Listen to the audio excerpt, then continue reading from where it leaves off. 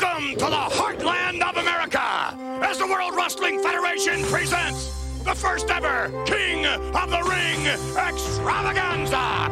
Tonight, 8 of the toughest superstars of the WWF will bang heads in a grueling single elimination tournament to determine once and for all who is the King of the Ring. Sharpshooter! There's a sharpshooter! Sharpshooter! Hey, man said ring the bell! Wait a minute! This time, could third time be the charm? Go to that top rope brainbuster. If he connects with this has got to be the end of the 1, 2, 3 kid, Mike. Can he do it? Brainbuster!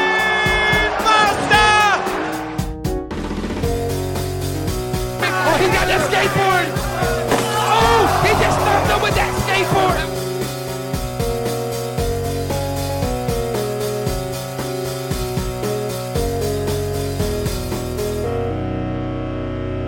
Oh, that was nicely done. Finally see something good out of Dragon Soldier B. Finally.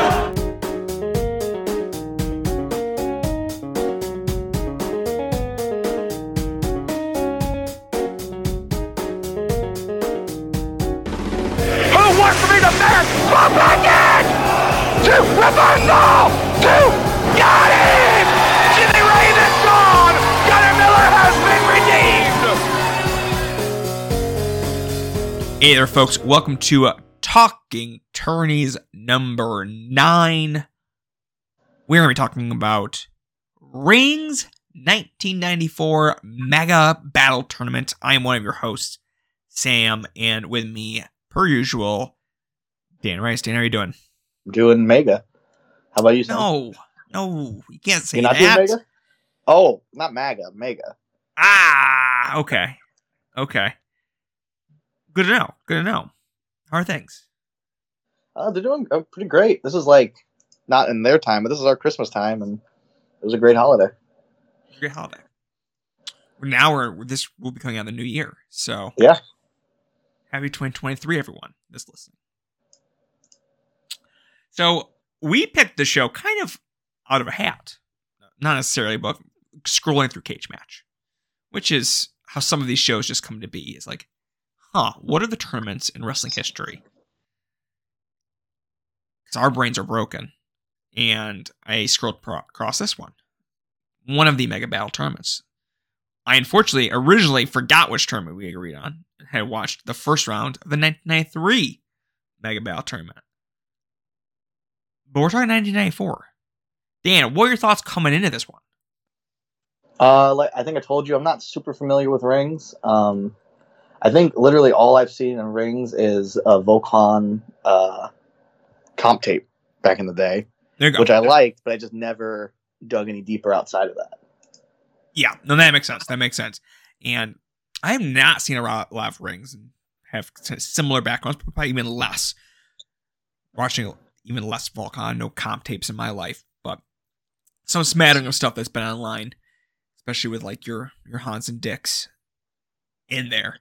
So I think there's probably going to be some level explained because it's a shoot style tournament. Some rules, just because with proper shoot style, there's usually some rule setups here that make it a little bit different to follow. And this whole tournament structure is going to be a little bit different to follow. But before we do that, we're going to go run through the lineup real quick. I guess as well as we can. And I guess now would be actually the good time to bring up the tournament format. Because as we go through the names, we'll be dividing these out a little bit based on where they end up in the tournament. I say that to mean there are 2 sets of buys that happen in this tournament. There are some wrestlers that get a first round bye. And then there are other wrestlers that get a second round bye. So some wrestlers are only really wrestling 3 times, potentially. And some wrestlers could be wrestling up to 5 times. So very different sort of situations across the board. And this tournament happens between September 21st, 1994, all the way to January 25th, 1995.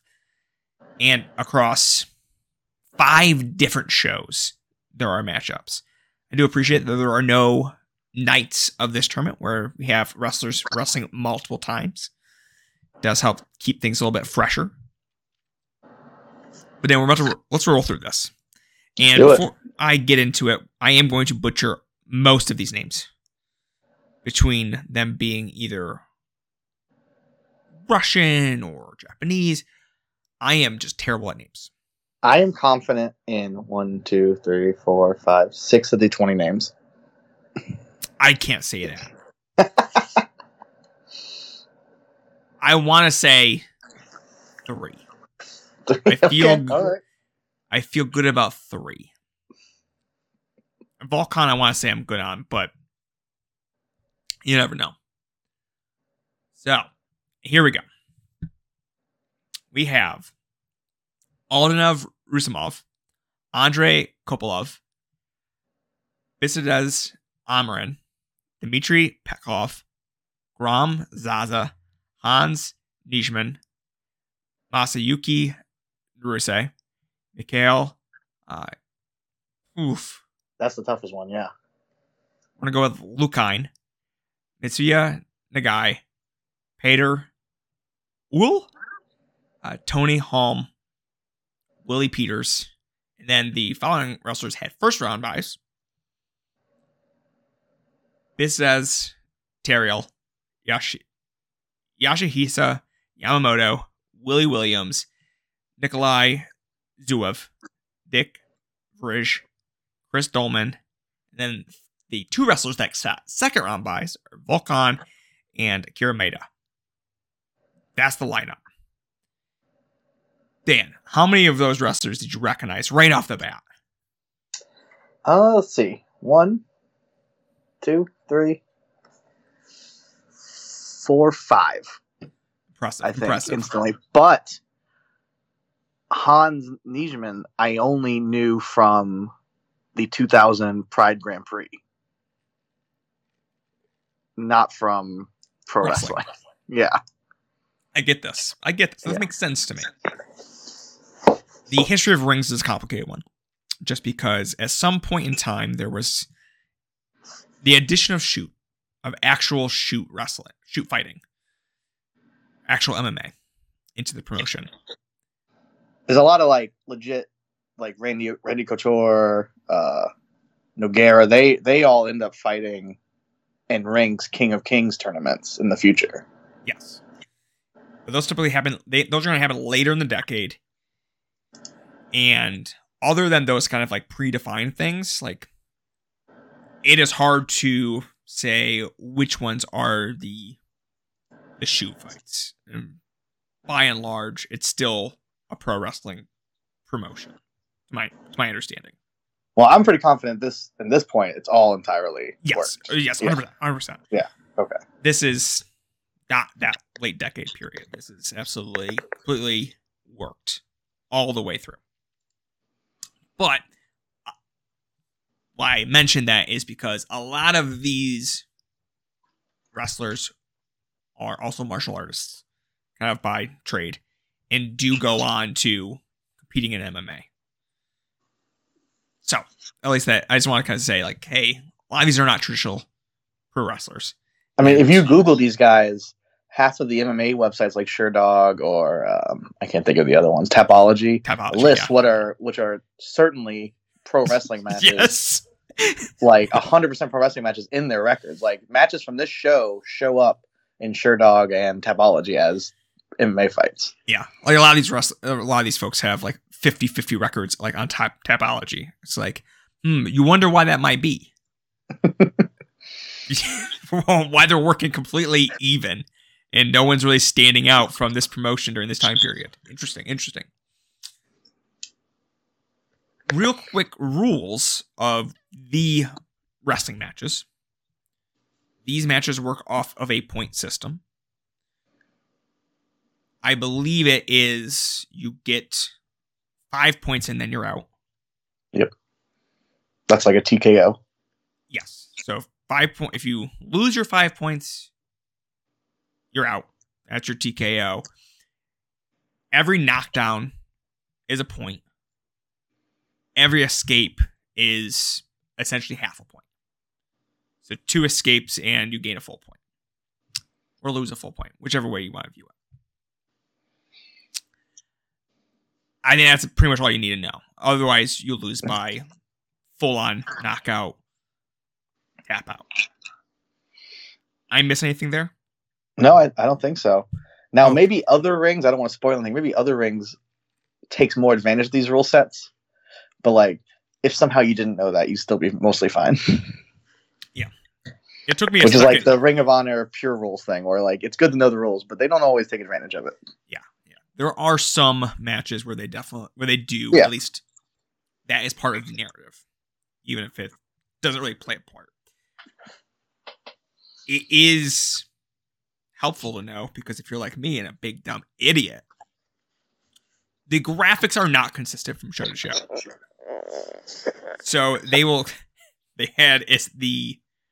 all the bubbles for, actually no, it's not even consistent across that. They either have 4 or 5 bubbles for your points. And then they either had 1 or 2 bubbles for the escapes. With the thought, I guess, being if you're at 4 bubbles and you go to 5 bubbles, you don't need to count the 5th one because it's TKO. And likewise for escape, if you get a second escape, we just add 1 to the full points. And then make that stop flashing, essentially, for the escapes. It's just very odd at times to follow. From a production It's definitely standpoint. like they're trying out different producers or different directors. Like, because like everything's just slightly different. But I will say, after our last episode, the NWA World Title Tournament, it's like nitpicky to complain about the production values of this show. Absolutely. I guess the only difference here is there are different rules than you might be accustomed to. But I just think there's graphics. You can see literally all of the action. Absolutely. Brackets put on screen and big productions. Everyone comes out for the beginning of the first show.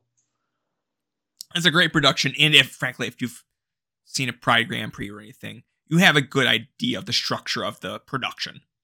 It's going to have the backstage interview segments before the matches and stuff like that. It's going to give you the whole kit and caboodle. So let's get started. You ready, Dan? Yeah, let's do it. First round, September 21st, the Osaka Prefectural Gymnasium, what have you. First matchup, Aldonov Rusumov versus Peter Ol. Dan, where we at? Rusumov is a boxer. He's got on boxing gloves. He puts on the boxing gloves, but then a lot of the match is him trying to catch kicks, which the gloves don't help with that. Spoiler, he's one of 2 wrestlers that are going to wear gloves throughout this tournament. Yes. They both suck. Yeah, exactly. Both of the boxers in this suck, and they're terrible. This was fine. I don't know. It's probably one of the weaker things in the tournament. Like I said, the boxing gloves don't help it. I will say Peter's knees way better than Adrian Serrano's. If that's the scale we're working on. Absolutely. We should do this whole show based on the Serrano scale. Yes. I did like Peter wins, and immediately Rusumov's corner comes in and starts icing down his legs. Yeah. Like they really, that's complete shoot style, like great production, and it was a fine way to start the tournament. I guess it's not super memorable. Yeah, it is not a great start here. I think it's just a totally okay match. I do appreciate just Rusumov looks like a geek to start, and he just gets his legs battered. And the way it sort of ends, it's just like he gets up, but it's like, you know what? I'm done. I'm sick of this. My legs are not gonna withstand anything else, and we're done. So yeah, it's okay. I got nothing here. And I guess what I'll say in here or now is a lot of these discussions on each match might be short, because a lot of these matches are going to be short. So there might not be like a lot of stuff to go over, and there's no like super talky segments. So Dan, if you want to stop me at any point to go over any of the backstage segments, please do so. I will admit right now that I watched the backstage segments at like 2 times speed. Perfect. Perfect. Because I don't speak the language they speak, so it's like I just kind of got to get the gist of who they are. But I mean, I don't think a single match on this first show goes over 10 minutes. No. I would say 95% of the matches across all of these shows are under 10 minutes. I think you can definitely count on one hand. Looking at it, Cage Match says only one. Okay, only that checks out. Is over 10 minutes. A couple things get close, but the only thing that eclipse 10 minutes is the final. Yeah, this first show feels right. This first show does feel like it has some of the longer on average matches, which is interesting. Next match. Willie Peters versus Mikhail Eucline. I am a fan of this match. I thought this was pretty darn good. Peters is sort of a scrawny-looking grappler sort of dude. He doesn't quite play that way in the match. And Mikhail just looks like a brick shit house. Extremely thick. Looks just big in general. That eventually gets sort of debunked in the next going forward. But Peter's a real tiny guy, and it feels like Mikhail's just toying with him for a lot of this match. But Dan, what are your thoughts here? Mikhail's like one of those guys. Like he trains with Fedor and Volkan, and his MMA record list is he's a extensive one. I don't know how much is real, but he fought Babalu and Rampage and beat Randy Couture. So he kept going into when it became real shoot fighting. But yeah, this was really fun. This should have been the first match, honestly. He starts out, he tries to throw Willie over the top ropes immediately. And he just had a lot of fun takedowns. Willie tried to combat it by just slapping him and palm striking him, but it wasn't to be. Mikhail, I think he wins with the shoot single leg Boston Crab. Yes. And it was awesome. Yeah, there's one part where Peters quickly realizes he has no chance grappling with this man who outweighs him and just frankly stronger. He goes to land this high kick, and Mikhail just grabs it out of the air. Peters has no defense whatsoever, so he just starts throwing palms into his face while his leg is in the air. Maybe your best strikes there in that position, but it's just that's the match. That's done. If he can't do anything, when landing strikes, yeah, you're kind of dunzos. I like the finish because one of my biggest complaints with shoot style and maybe super later matches on the show is there's a lot of people hanging around in leg locks, and that's a complaint you'll hear against shoot style. But that wasn't here. The second he started cranking on it, Willie was tapping. Yeah, we're gonna have a lot of leg locks to talk about. I don't know if they're gonna meet that bar for criticism, but I can very much say there's a lot of them. Luckily, the escapes kind of help prevent, in my eyes, really dragging out a bunch. Moving on here, we got Mitsuya Nagai versus Bisadez Amrin. Dan, what are your thoughts? Amrin is much, much bigger. He also looks like he has a gi on, gi pants on, and then just a really baggy red tank top, which is it's a look. Mm-hmm. I don't know. I thought this was all right. The guy had some cool takedowns, and Amarin just tried to kill him with kicks, but he's so much bigger. Sometimes I like it because they would do where the guy was clearly better in the ground, but Amarin was bigger, so they would, Amarin would get his advantage sometime by just being stronger. And then we get the leg lock battle at the end, and there's a cool rolling calf slicer. In addition to getting the names wrong, I will probably get the names of these submissions wrong as well. Oh, 100%. But that's what I would call it, a rolling calf slicer, and it was cool. Yeah, Amarin, it looks like a gym teacher. Yes. A big old gym teacher. Doesn't have a lot of body definition. We're going to do a lot of body shaming during this podcast, unfortunately. At least I am. There'll be a lot of weird bodies. I have a weird body, so I feel I'm one of the people. But he is just trying to do spinny shit for a lot of this match. He's okay, I'm just roundhouses, and we're just going to see what sticks, see what lands here on this tiny little fella. He, at one point, gives the guy the big old, come on, dude, sort of taunt. I think he got to hang it up after that. if you can't win in that situation, like after you do that, like if you don't come out with a W, you look like a real chump. They both do some flippy shit towards the end of this match also, which I think is very funny. That's all I got. I think it's fun. I don't think it's great or anything, but it's fun. I want to say it maybe went a little long, which is funny because it's 7 minutes. Yeah. But in comparison to the rest of the tournament, I don't know that this needed to be that long, but it was, like I said, it was fun. Yeah. I mean, that's kind of what I mean by this first round feels a little bit longer than some of the other ones, just because on average, we're dealing with some maybe less talented folks, by and large. All right. Ready to move on? Yeah.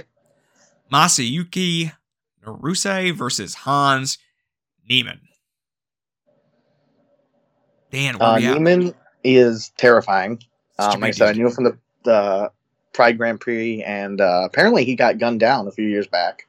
Ugh. Because he was pretty involved in organized crime, that seemed, which fits because he's a scary looking dude. Like if I owed someone money and they showed up with him, I'm paying him. What I like about Shoot Style, especially this match, is like he hits him with, I don't even know what you call it, some sort of suplex, but it's not like it doesn't seem like it's cooperative. It's just Hans just tosses him, and then the finish is just he just kicks him and kicks him and kicks him and kicks him until he falls down, and poor Masayuki makes it up at the count of 9 just to get kicked one more time and be TKO'd. Yeah. But I like this a lot. No, it's fun. It looked awesome. It's fun.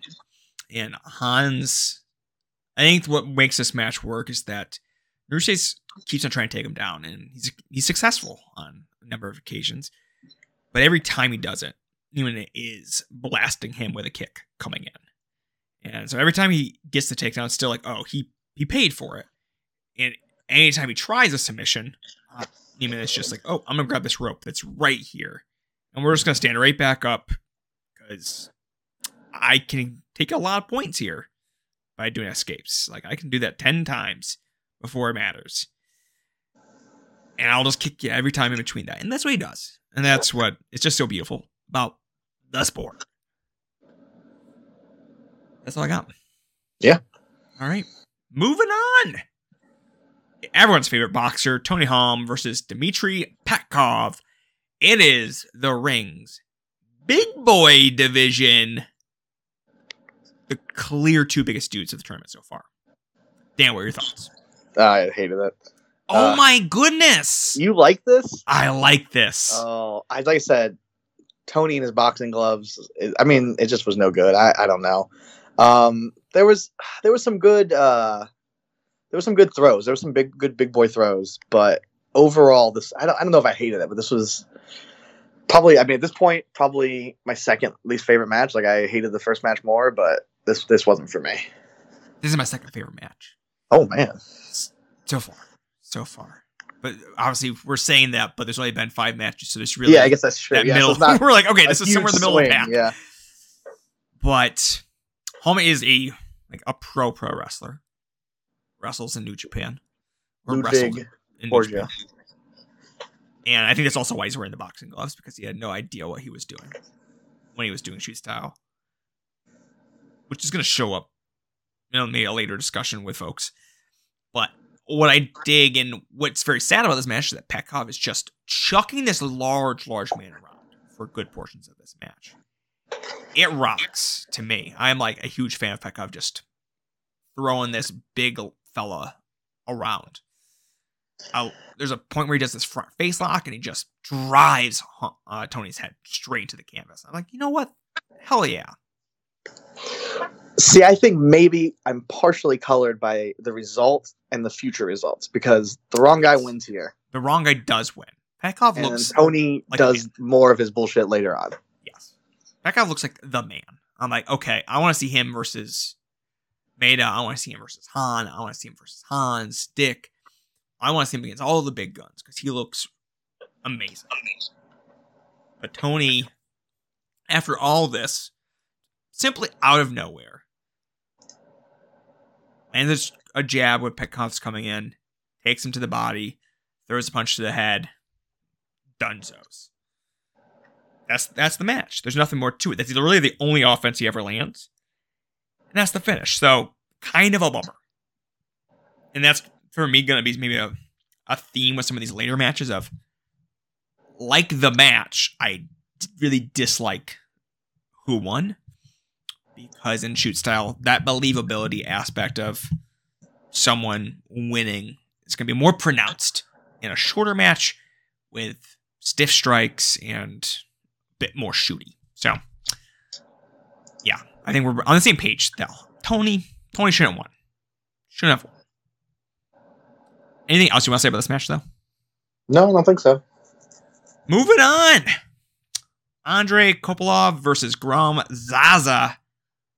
Dan, what do you think of this one? Well, I think if we're going to body shame, we should also say that Grom Zaza is like a silver fox. Oh, man, he looks so good. He also an Olympian. Okay, this my first comment. I didn't look into it. It was just Zaza looks like a legit athlete.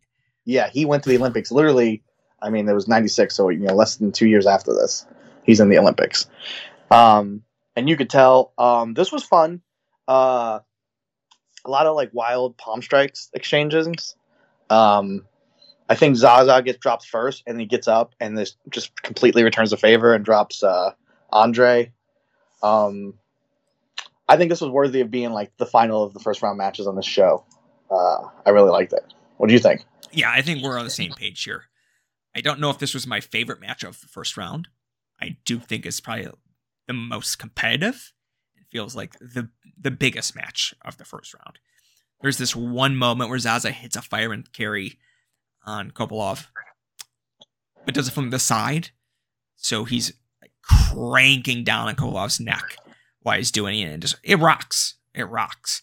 I think that's the whole thing with Zaza. He just looks like a badass, even though he's amongst the smallest wrestlers we've seen thus far.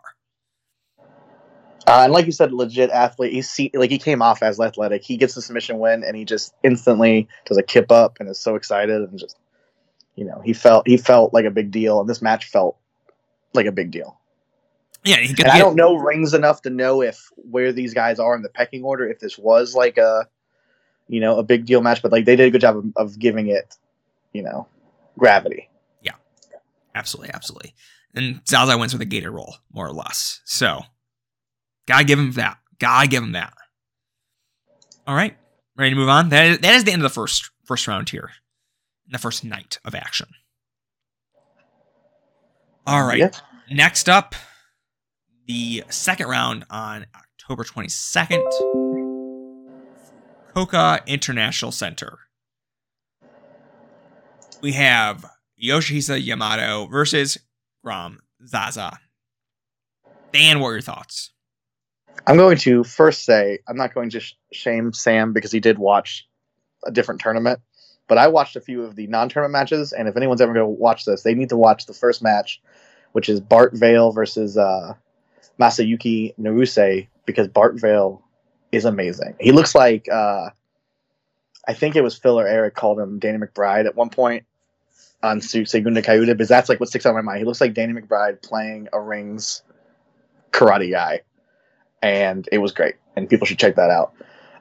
As for the first match, it's we get right back to more Zaza, and this is the first we see of Yamamoto, and I love this. There's kicks, suplexes, Boston crabs. You get a leg lock battle, which I complained about, but like they actually there's like fire and intensity. This is when you can see in my notes. This is when I realized he was an Olympian, because I go, oh my god, he was an Olympian. Oh my god, he's only 20. He's only 28 here. Okay, yeah, he doesn't look 28. No, he looks like an old man, like a very handsome old man, but an old man. So that's like real time reading my notes. Big time palm strike battles. At one point, Zaza reaches down and just grabs an ankle and snatches him down.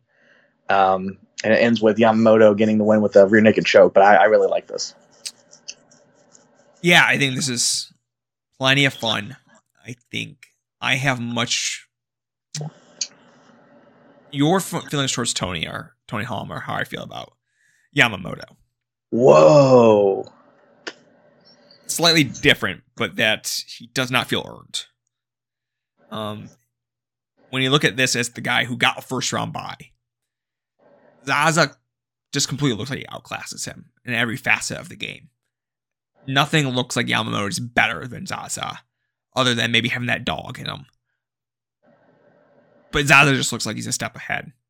Striking, grappling, and yes, that doesn't matter because the finish is Yamamoto winning. Getting into a really slow rear naked choke. So, I like the match. I don't like the result. Which is, I think that's where I mostly land here on this match. Okay, I can feel that. I'm not going to try to sit here and, like, I like Yamamoto, but I can't. He's not in Zaza's, stratosphere as far as what I've seen. All right, you ready to move on to the next one? Yeah. We got Willie Williams versus Peter Ole. I gotta be honest with you. I don't think this is much to go with here. No, I was like dreading you saying, "What do you got, Dan?" Because I don't got a lot. Yeah, fair enough. Oh, wait. I'm reading out. I watched this a little bit ago, so I'm reading this and remembering. I wrote kick trading. Peter takes him down. Not a whole lot to say about this one. Willie head arm choke finish. That's all I have. Yeah, I was like, okay, Willie just gets on top and squeezes his head, and that's it. Which it's almost the same length as the match we just watched, but it's just a lot of nothing. Yeah, there's not much to talk about. And that's 2 for 2 on folks that got buys. Moving on. Next up, yeah, you're gonna see a pattern there. Mitsuya Nagai versus Chris Dolman. Chris is just a big fella, not as big as Tony Hom or Petkov, but stocky. That's for sure. Dan, what do you got? Yeah, Chris Dolman is, I wrote, a large grandfather. Yes. And speaking of ages, 22 years older than Zaza. He's 50-year-old. Okay. I thought you were going to tell me he was 22 years old. Period. 22 years Get the fuck out of here. I like this. This is good because it's, again, I like if there's a size disparity when it really gets used, because Nagai comes out and like blitzes him and gets a knockdown, but then Chris Dolman gets on top and he's just very heavy. He just squishes him basically for 4 minutes and then gets a front face lock. Yeah, as far as the match goes, I'm not a huge fan of this one. I think it's okay. But I just love Dolman looking like he's been working the door of a club for the past 25 years of his life. Yeah, I like that too. Like I said, I don't think the match is a whole lot, but I do like just like them saying like, hey, size matters. Yeah, he's a big dude. And that's that'll get you places. Does also hit the guy in the nuts with a knee. He does do that. So, good for him. Good for him. That's 3 for 3 with folks with buys. Moving on. For those counting at home. Dan, ready to move on? Yeah. Hans Niemann versus Nikolai Zuev. I'm going to call him Zoe. Going forward. Dan, what are your thoughts? I like this. Zoe has this, the slicker moves. He hits a really sweet looking fireman's carry, but it's just like Hans hits harder. One of the things I wrote in this match that I liked is that Hans throws everything like he's going to kill you. Where like there's a thing in wrestling now where a lot of guys, their misses, just they're clearly misses, where I don't know if Hans was meaning them to be misses or not, but he's throwing everything full force. And sometimes they connect and sometimes they don't, but they all look awesome. I think there's like a series of knockdowns, but where they trade knockdowns back and forth, but Hans is just too powerful. I thought this was pretty good. I thought this was really good. I'm a pretty big fan of this one. I think Zoe is my favorite of these bye contestants. He's a bye contestant that actually loses. Yes, yeah. He loses to Hans here. So I was a little bit disappointed that, okay, the first one I feel like, okay, that this is the guy who feels like he deserves it. And there's a discrepancy between this match and the previous Hans match in the sense that Hans was really able to bully his way through that first round. Like, there was nothing his opponent could do to change the outcome of that match. Here, Zoe is not to be bullied. He might not have quite the same firepower, but he can hit a double leg on Hans and not have to take a huge kick to do it. He can do his grappling if he can get in that position. Where I felt like before, okay, Hans just needs to grab a rope and he's done. He can do whatever he wants from there. It didn't feel quite the same here. Even if he was still going to get completely wrecked in the end here. So that's what I really dug about this, is that it definitely plays off that last match. And so it's just a much more kind of competent fighter overall. Looking somewhere more like in the Zaza school of thought here, of being able to mix in his striking, but mostly being just like a strong grappler. That's what I got here. Anything to add? No, I think we kind of agree on that one. Moving on, we got your favorite Tony Hom versus Bistov Terriel. Here's my notes. Tony sucks. He's not interesting. He's knocking out dudes I like. Terriel had some like fun, interesting like strikes, like, which is really bad when he's facing Tony Hom, who doesn't have interesting strikes. Absolutely. I don't know why they did these matches these ways too, because the other guy always is just wrecking Tony left, right, and center. Tony looks like an absolute chump. Terriel's got. I really think he doesn't have anything to do. Like, he doesn't have anything to do, so he just says like, "Hit me a bunch and then I'll win." Exactly. Yeah, he's like, I don't know, we'll figure it out. Thinking maybe some part of his brain said, "Hey, that'll make my opponent look good if they kick my ass and then I just win." I think it misses something. I think it doesn't understand a lot, but I'm hopeful that Tony wasn't just a complete jackwagon here about this. I'm basing this on nothing, but I think he's a piece of shit. There we go. I believe you. I don't know. I think it's fair to just guess most wrestlers are, but I hate him in this tournament so much. Yeah, he's not good here. Next up, Mikhail versus Dick Vrij. Dan, what are your thoughts? This was really cool. Dick is like the Terminator in this. When they do the face off in the beginning, he's doing like the little peck dance thing. Mikhail wants to grapple, but Dick is just longer and like a much better striker, and is not letting Mikhail get close enough to grapple. At one point, Mikhail swarms him with strikes, and that's the finish because Dick just hits one uppercut for the knockout. And I thought it was pretty cool. Good way to make Dick look good. Oh. There we go. There we go. You heard it here first, folks. That's a good way to make Dick look good. Yeah, I think this really puts into context how small Willie Peters is, because Mikhail looks like thick as all hell and just a big boy in that first round. He does not look the same against Dick. He looks like a little shrimp. Still pretty thick, but a full head below Dick, which is important when he's trying to grapple, and Dick at one point literally just pie faces him down into the mat. He's just his arms are just not long enough. He's got T-Rex arms. He's out here trying to do judo throws and can't even get into his body. It's like when you hold your little cousin back by the forehead. Like, there's just nothing he can do. Yeah. So it's a interesting match, that's for sure. As much as I was like, oh man, this is gonna be super cool, then the bell actually rang and they got near each other. I was like, oh wait, something's different than I was expecting here. So no, it's fun though. It's fun. I think this is definitely worth going anyway to check out here. And this is the last of the first round matches or second round matches on this show. And at a non-tournament match on the first round show, Dick knocked out Akira Maeda in less than 3 minutes. So they're really presenting him pretty strong. Yeah, for sure. All right, we're moving on to the third round from November 19th from Irike Coliseum. First matchup, it's Hans Niemann versus Dick Vrij. Dan, what are your thoughts? I really like this. Two of my favorite guys so far in the tournament. And it's just like two guys that are scary in different ways. Dick is really good at being like cocky, even when he's getting like swept off his feet, which takes a lot. Like he's like, oh, I can't believe you did that to me. That'll never happen again. He gets dropped with a real big head kick at one point, but he gets up and he drops Hans, and then Hans ends up knocking him out, and they do like a big manly Dutch hug at the end, and I like it. And I was shocked by this because, like I said, I thought Dick was going to go farther with him beating Akira in the non-tournament match and headlining the second round. What did you think? Yeah, I think it's really good. I think this is the battle of the kickers.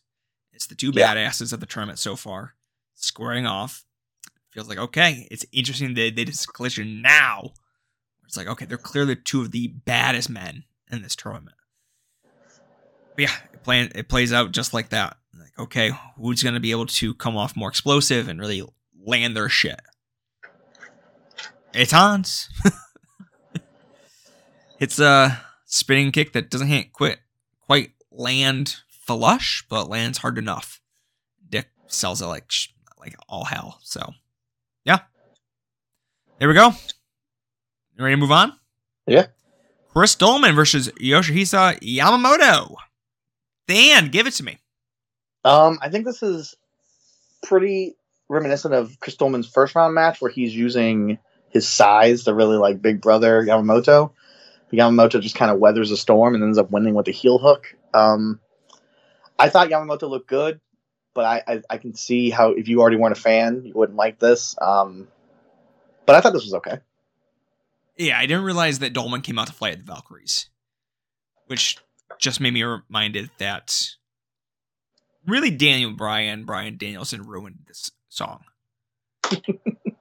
Not because of anything he did, but this song really should be only reserved for big fellas that looks like they could drink under the table. It shouldn't be for 5'6", 190 pounds, folks. You got to be really able to eat another person for you to use this song. It's my thoughts, personally. I think this is a better match than the previous Dolman match, in the sense that Yamamoto is a better underdog. Even if I think he's still not, he's still missing something in the sense that he's an underdog that I don't believe ever does enough to really come off as a winner. But there's this point where Dolman catches a kick from Yamamoto, drags Yamamoto out of the corner from that kick, puts him on his back somehow, but it's like dragging it hard enough, and then pounces on his back. It's just like, okay, how are you supposed to wrestle this man who wrestles like a bear and can really drag you around at will? I don't think this match really solves that question necessarily, other than it happens. And they are doing the kind of trading leg lock situation, but Yamamoto's just in a better position with his leg lock and is able to really just snag it out from Dolman and take the victory. Yeah. See, I'm in the situation where I don't want to talk this match because I don't think this match is that great, but I think Yamamoto is better than you think, I guess, if we disagree. Because I think everything he does, I think looks like it looks like a good underdog story. It looks like it's full of fire and he's trying his best. Yeah, I think it's always in that last moment. The last thing I see from him is not what I am hoping. Yeah, the finish of this, yeah, I can see that. It's that he never really completes that story. He's great at being underneath, but it seems like when it's his time to his victory isn't earned. Yeah, exactly. Yeah, okay, I can see that criticism. Next up, Dan, we got the first match in the tournament from Volcon. It's him against Willie Williams. Fuck Willie Williams, you know? Yeah. I don't know if we spoke about how Willie Williams looks in this tournament. He's got a real strip mall karate vibe. Yeah, 100%. Yeah. Yep. We have a man who teaches karate about half mile from my house at the community center, who's like a 58-year-old RN who teaches karate in his spare time. The exact same, like they look nothing alike, but the exact same energy. I let my nephew go to like two of his classes, and I was like, "We're gonna find somewhere else for you to go." This is nothing. There's not much to this. I think like literally all I have is that Volk gets a single leg Boston Crab, turns into a heel hook for the win. It's like 3 minutes long. I thought it was fine to putting Volcon over. It's just, I don't know. I think you go into this tournament, you want to watch a lot of Volcon, and he's not into a third round. And the third round, he's a 3-minute match. Yeah, you're not really getting a lot of them. He's like, easy work, easy money here. Willie Williams does not look, just to be clear, neither one of his matches he's not good in either one of them. I don't want to say this match is bad, but I do want to say he does not look good in it. Yeah. I don't know what this man has done with his life. It doesn't feel like much.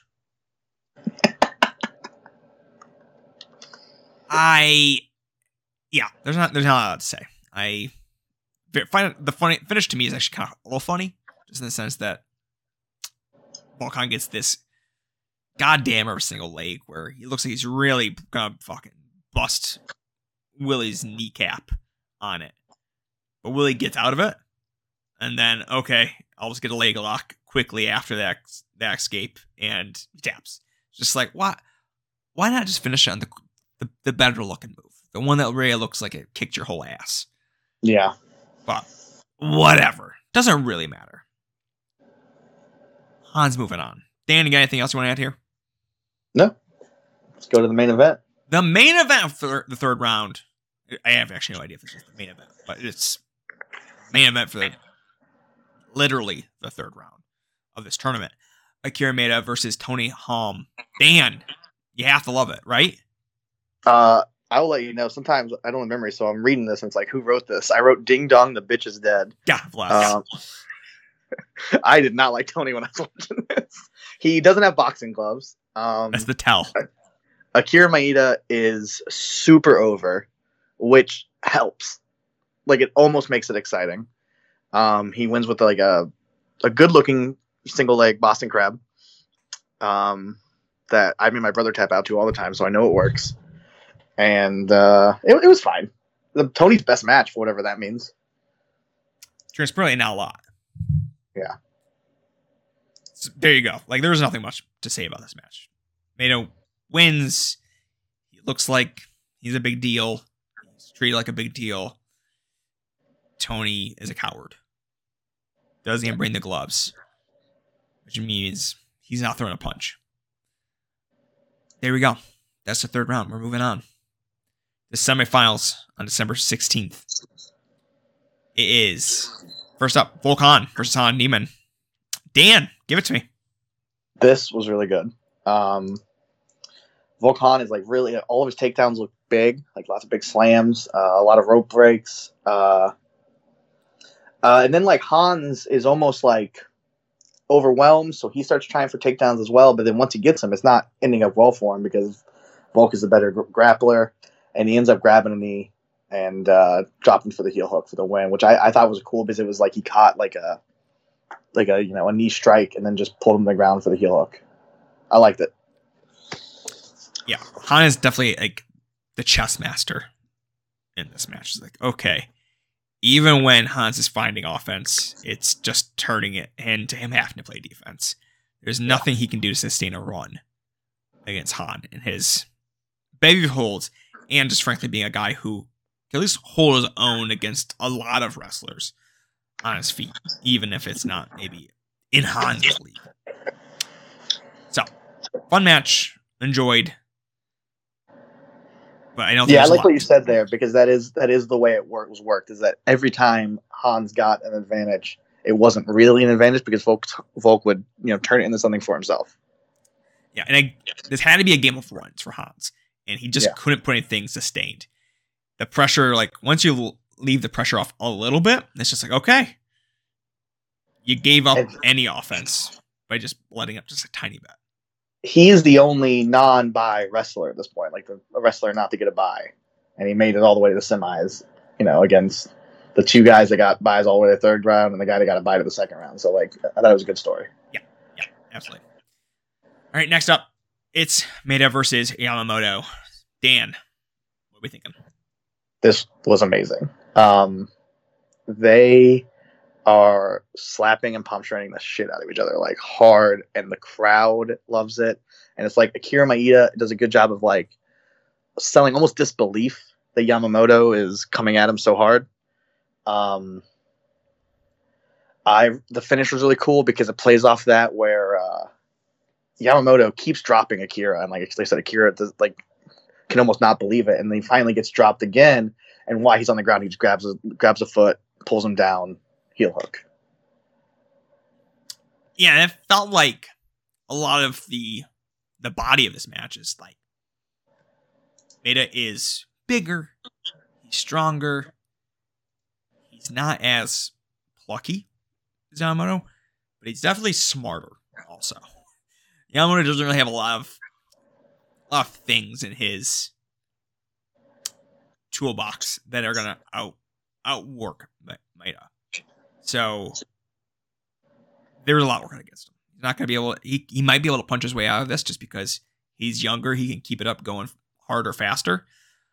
But every time he does, not every time, but a lot of times he knocks Maeda down. He just grabs a leg, and that's a single leg takedown.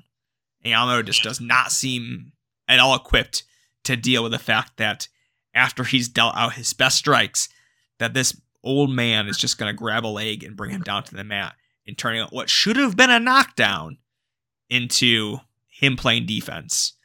And potentially, in a lot of occasions, him having to use an escape of his own.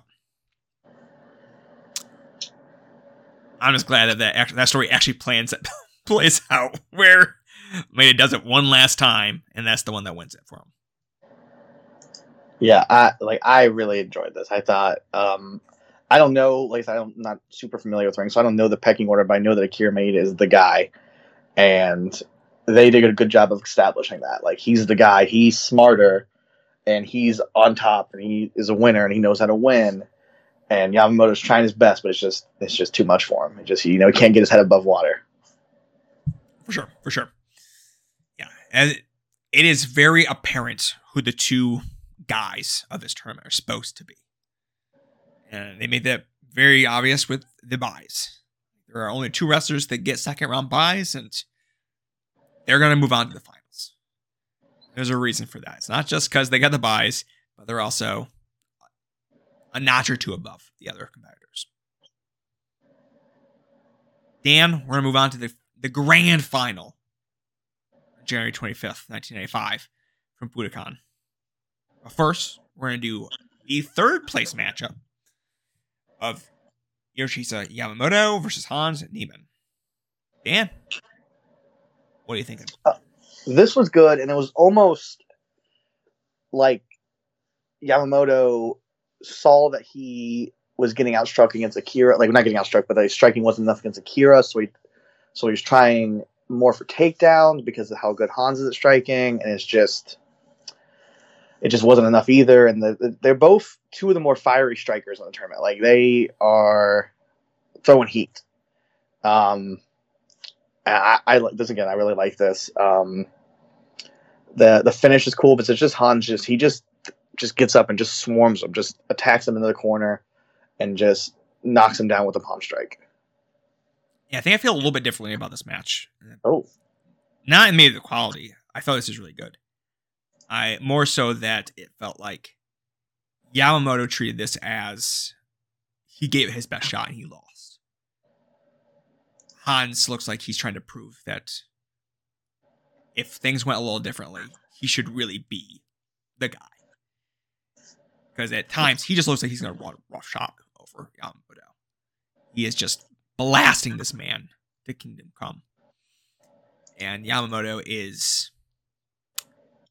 doesn't look like he's really there for it.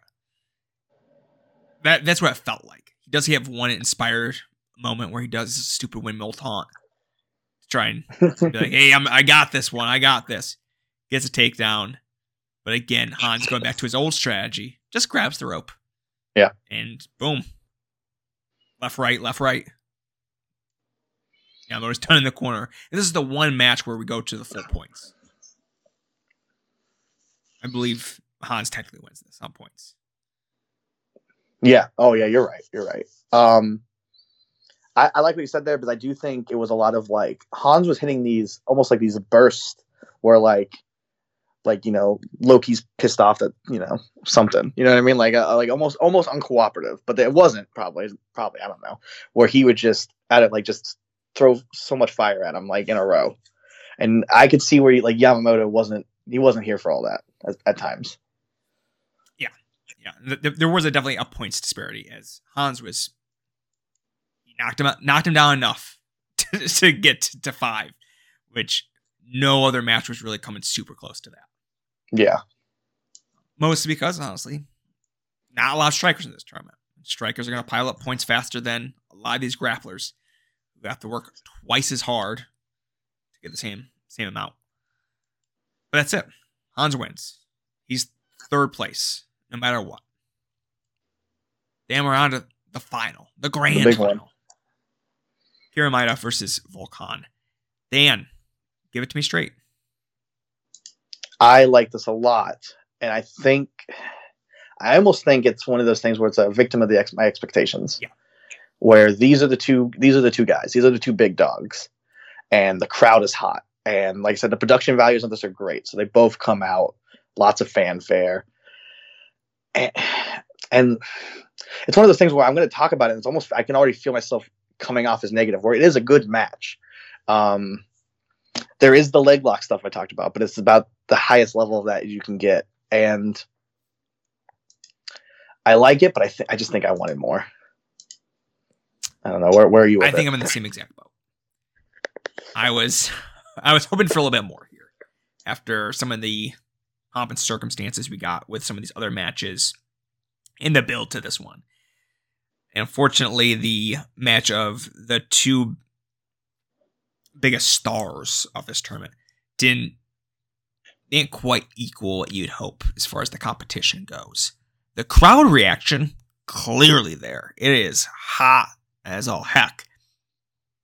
But the actual components of the match, it felt like I never really understood what they were trying to tell here. Volkan is clearly the better grappler, but at times it felt like that was not a significant advantage. Even if he was doing some twisty fancy submissions, it never felt like that was more or less effective than Maida just doing a leg lock. Finding a way into a Boston Crab. It never felt like, okay, what Volkan is doing isn't just more impressive, it's more effective, and he has more tools in his toolbox.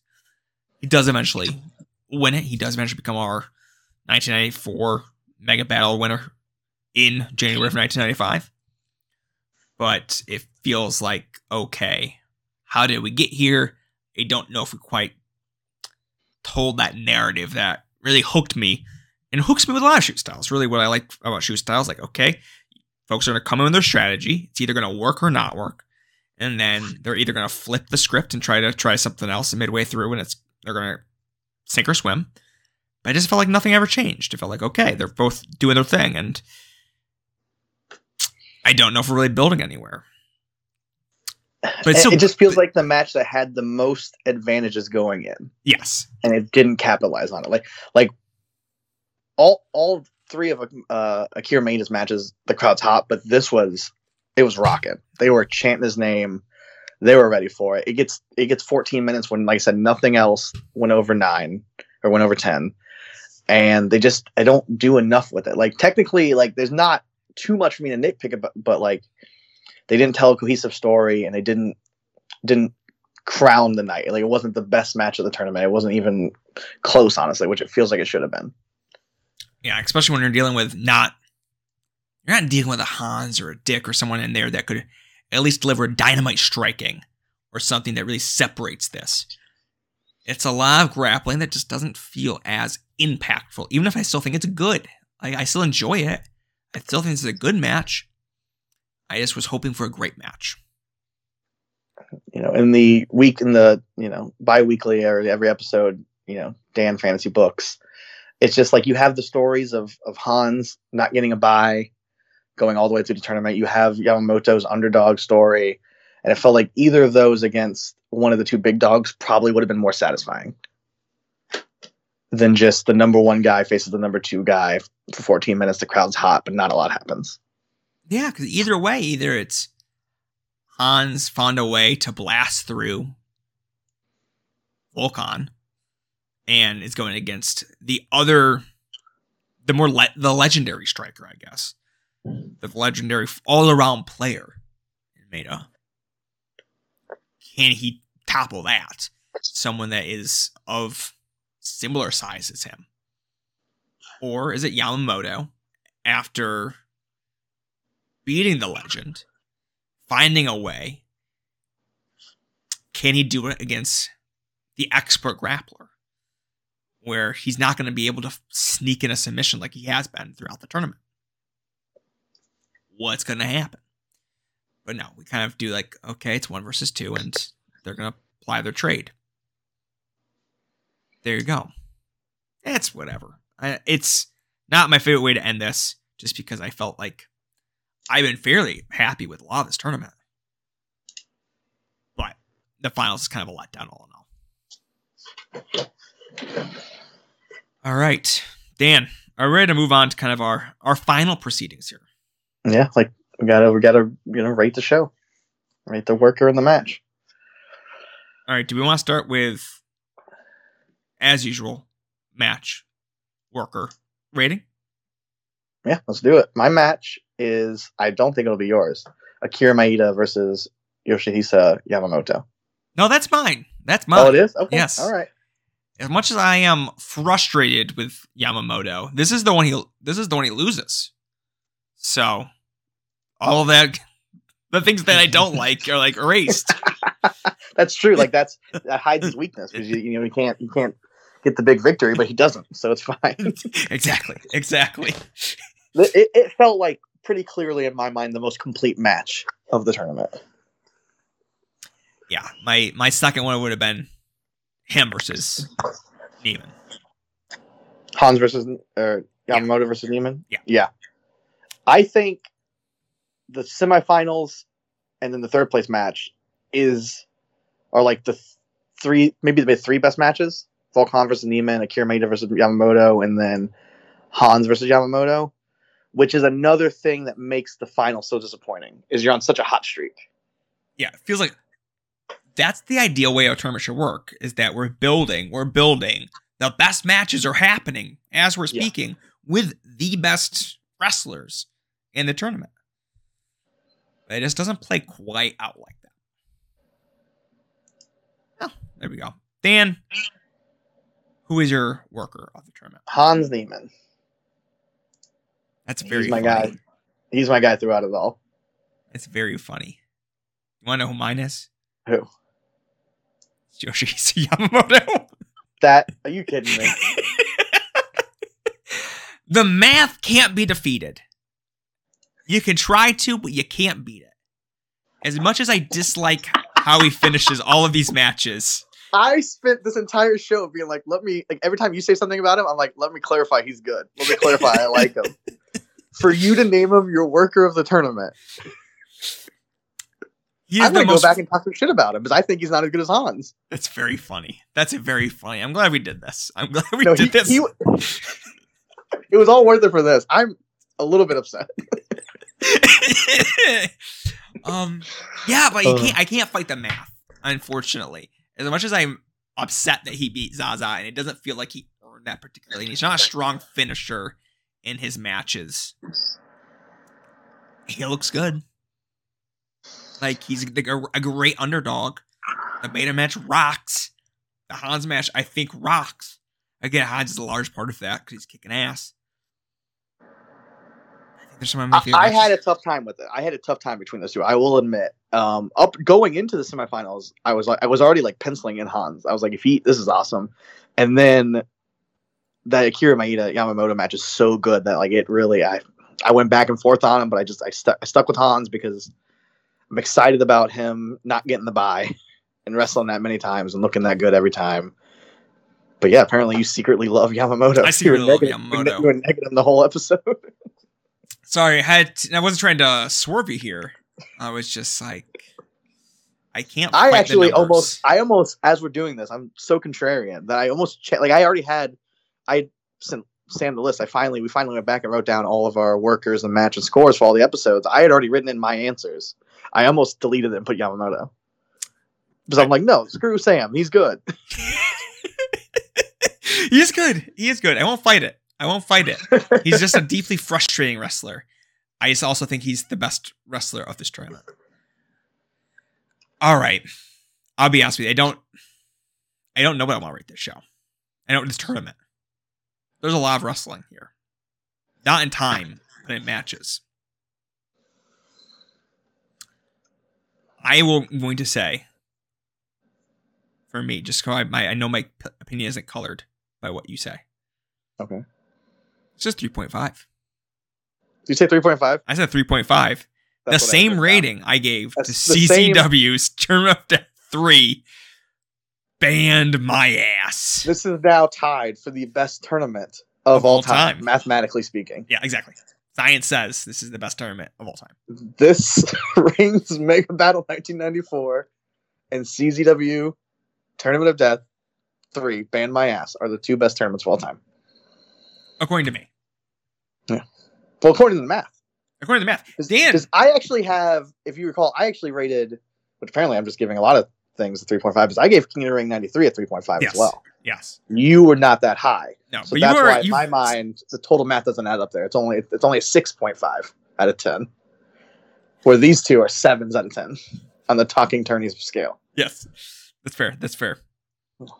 Dan, did you give this 3.5? I didn't hear your number. No, I gave it 3.5. I already had it written down on that. Okay, there we go. I was Sorry. Cracking up when you said it. I jumped the gun there.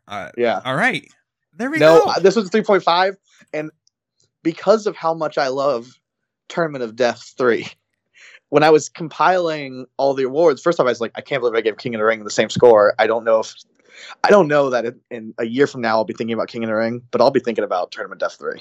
Yeah, absolutely. So that went through my head. I was like, but then I was like, I think this is on that level. This is good.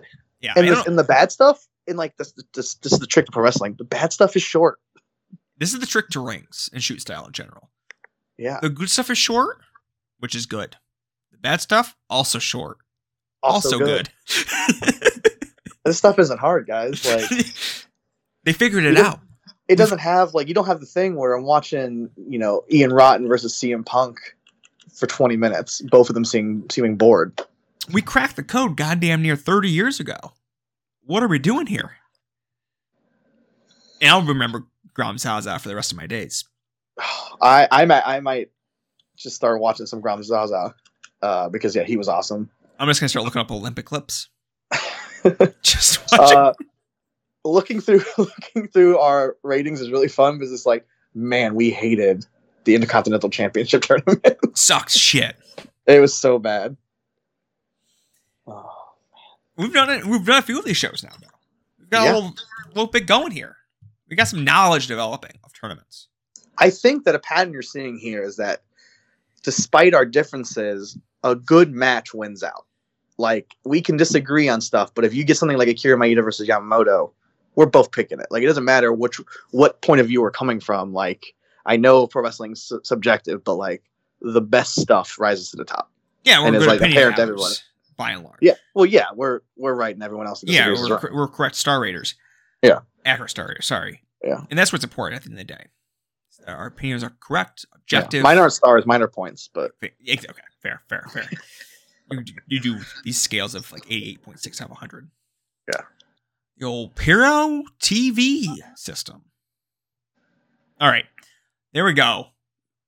Tied for the greatest tournament of all time. Mega Battle 1984. Next episode, we're going to see who's going to step up to the challenge next. It's going to be WXW's 16-karat tournament 2011. And you ready? I'm excited about this. I liked it. I gave Sam 3 options. He said, yeah, those are cool. Or, forget that. Let's watch this. I feel like I haven't had a personal attachment to any of the tournaments so far. Which is no, I understand. I'm excited about this too. I mean, it was just, I just thought that was funny. I'm going to pull the DVD off my shelf. Oh. Yeah. I'm going to go to the real thing. Dan. I am going to log on to High Spots Network. Yeah. I'm watching on that. Log on, Listen, I don't know if anyone knows this. I'm going to treat our listeners, and maybe it will cost me. If you're signing up for the High Spots Wrestling Network, put in the promo code High Spots, you get a year for free. That seems illegal. When every website I go to, when it says promo code, I put in the name of the website. It works 10% of the time. It's a decent batting average. Now that I said that, I'm going to lose my subscription. I'm going to take that promo code away, but I just want our listeners to have a little treat. Yeah. Luckily, it's just a small enough audience where I think so. And you got all the way to an hour into this episode. There you go. You get a free year to High Spots from me. Yes, yeah, a service that I don't know where it stands in the grand scheme of things. They have 3-4 streaming services now. Doesn't make sense. It's very strange. This is the thing that I'm going to get into it. They spent a long time when they were advertising that High Spot Wrestling Network, and then one of the other ones, they kept advertising kayfabe commentaries as a big part of it. and I went to go watch something on Kayfabe Commentaries last week. I don't remember what I was looking for, and they no longer have the license of that. It expired in November. That can't be true. 100%. They're off the website because I think Kayfabe Commentaries is doing their own thing now. But I'm like, that's really funny because it was like PWG, Shimmer, Kayfabe Commentaries, subscribe, and within like 4 months of them having the new services, one of those is gone. So very good. We got High Spots TV. You got the High Spots Wrestling Network. High Spots Now. High Spots Now. Yes. Where you can watch PWX out of Pittsburgh. Or I really don't know. None of this makes sense. Is PWX out of Pittsburgh? I thought that was like the Carolinas. There's multiple PWXs. Oh, okay. All right. So that's why they define it. That PWX, not the one that you might want to watch. Not the one you want to watch. Okay. No, this is... I am going to get lost in the weeds here, I think, if I keep trying to stare at this and try to make sense of what they're doing here. When they announced all that, I responded to the tweet for them to clarify, and they responded. I don't know that they clarified. No, I don't think they did. And then we got the Premier the Premier streaming service. Yeah. Coming out. Unrelated to High Spots, which will have What's CZW. What's on that one again? CZW, okay. And something out of Michigan. Great Lakes Wrestling or something. And those are the two promotions associated, to my knowledge. Okay. Maybe Ohio Valley. I'm going to go on a limb and say like Nate Matson wrestles for that company. Maybe, probably. I don't know why you think that, but probably. I mean, that's just when I think of Michigan wrestlers, that's who I think of at this point. Okay, fair enough. I think also maybe OVW will be part of that. And then there's Fight TV. Fight TV. A sham of a service. Yeah. The evil professional wrestling syndicate. The Cleveland promotion. The one booked by BLP Mikey, who knows fucking ass about wrestling. Then there's the wholesome IWTV, who's never done anything wrong to anybody. Never. Shout out to Dylan Hales, and shout out to Restival. Speaking of me replying to streaming services, I replied to Fight TV actually it may have been AIW saying, hey, when are we getting the archives? And they said, oh, over some dates. I love it. Some dates in the future. And I went, oh, okay. Dan, I'm going to be honest with you. I'm on High Spots Wrestling Network right now. Yeah. Nothing makes any sense because they also are pitching that this service will never get updated again. Truly. Yeah. This is, you can sign up. It's worth $10 a month, but we're not going to update it. They absolutely are updating the shit out of this thing. It gets everything. It gets everything. Gets all the PWG, all the Shimmer. Nothing stops. The big thing is the Roku channel's gone, I guess. Who cares? It's 2022, almost 2023. You should be able to figure out how to put it on your TV if you really want to watch it. But yeah, they've put up stuff like as recently as like this week. Yeah. Chris Hero's still doing his shoot thing.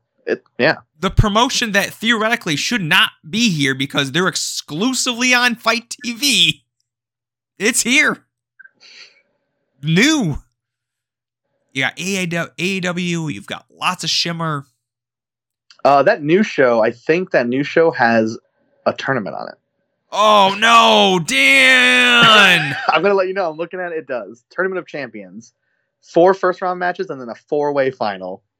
Uh-oh. We might be having we can make that work. We can make that work. Yeah. Oh, man. But yeah, I mean, and now all of our audience can watch along with us because I gave them a little free trial for you. Yeah, bless you. Bless you. All right. I'm going to get lost in the weeds here. Dan, we got to get out of here. Do you want to plug anything? I do. Oh, let me pull it up. Shoot. Can you plug, okay, tkscissors.blogspot.com. That's this guy. I'm not sure his Twitter name right now. I'm drawing a blank, but he has done a lot of blogging on the history of rings. Looks like he's covered every single show.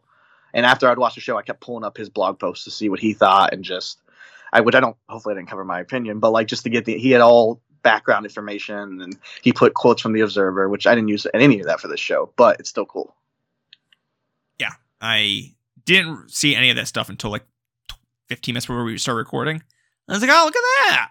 There's some interesting nuggets here. I got it there's so few results on Google for like when you start Googling Mega Battle 1994, that like he's like the fourth thing that comes up. Besides that, I mean, follow me on Twitter and, you know, DM me if you want to buy a house in Ohio, West Virginia, Kentucky. Perfect. And then follow Sam and all his stuff, what he's going to say.